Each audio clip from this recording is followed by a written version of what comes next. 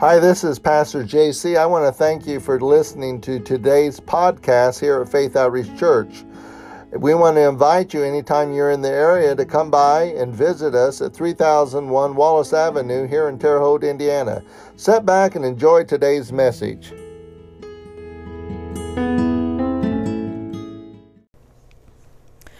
Good morning. In Genesis 11:31, in the Amplified Classic, it says, "And Terah took Abram his son, Lot the son of Haran, his grandson, and Sarai his daughter-in-law, his son Abram's wife, and they went forth together to go from Ur of the Chaldees into the land of Canaan. But when they came to Haran, they settled there." You know, Terah was Abraham's father, and he was headed to Canaan along with his family. But unfortunately, for whatever reason, he got to Haran and he settled there. Later, God would choose Abraham to leave Haran and go into the land of Canaan. Joyce Meyer believes that God may have originally intended for Terah to have been the patriarch who would claim the land of Canaan for his people because of this very scripture. She believes that when Terah quit in Haran, faithful Abraham may have actually become God's second choice. You know, Scripture gives us many examples of people who have failed to finish their course well. Jonathan, the son of King Saul and friend to David, is one such example who settled for less than he should have. You know, we are told that he loved David as his own soul, and yet he could never break free from his father. Despite his father's insanity, despite the fact that Jonathan had a covenant with David, he maintained his attachment to his father. He could never seem to find the conviction to follow David, this godly man he knew was anointed to lead Israel. Jonathan was an honorable man, but he knew the terrible injustices that his father perpetrated against David. And so when David took the throne, where was Jonathan? He was long gone. Jonathan was killed in the same battle as his father Saul, and because of his father, he died in a battle that God never told them to even fight. Jonathan settled for the kingdom of his father, knowing in his heart that God had rejected it.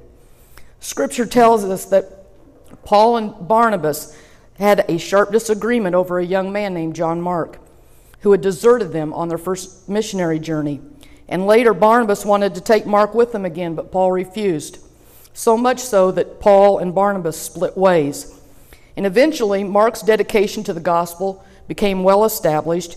He would later go on to become a trusted friend and a helper to Paul. And eventually, he wrote the Gospel of Mark. But as a young man, Mark failed to live out his commitments, and he settled for being less than reliable and trustworthy.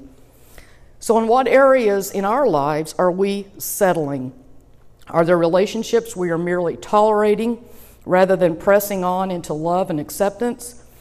Are we making excuses for a mediocre performance at work rather than striving to be an excellent employee? Maybe we have concluded that we will always just rent an apartment when God has actually prepared a comfortable house for us and our family. Maybe we have decided that wearing glasses or contacts or hearing aids is good enough rather than pressing on into healing and restoration. I was once going through a terrible trial, and my mother gave me some great advice. I knew I was nearing the end of this ordeal, and she told me, "Becky, you have eaten the whole dog, so don't choke on the tail." We both laughed, but it was exactly what I needed to hear.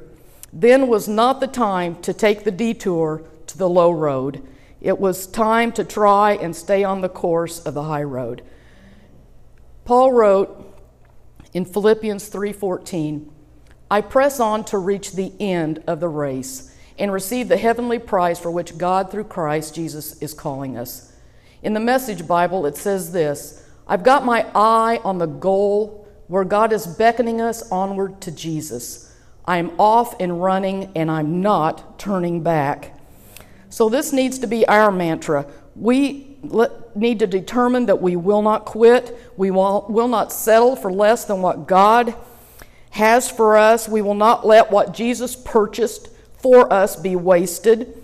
Like Terah did, let's not settle for Haran when Canaan is our destination.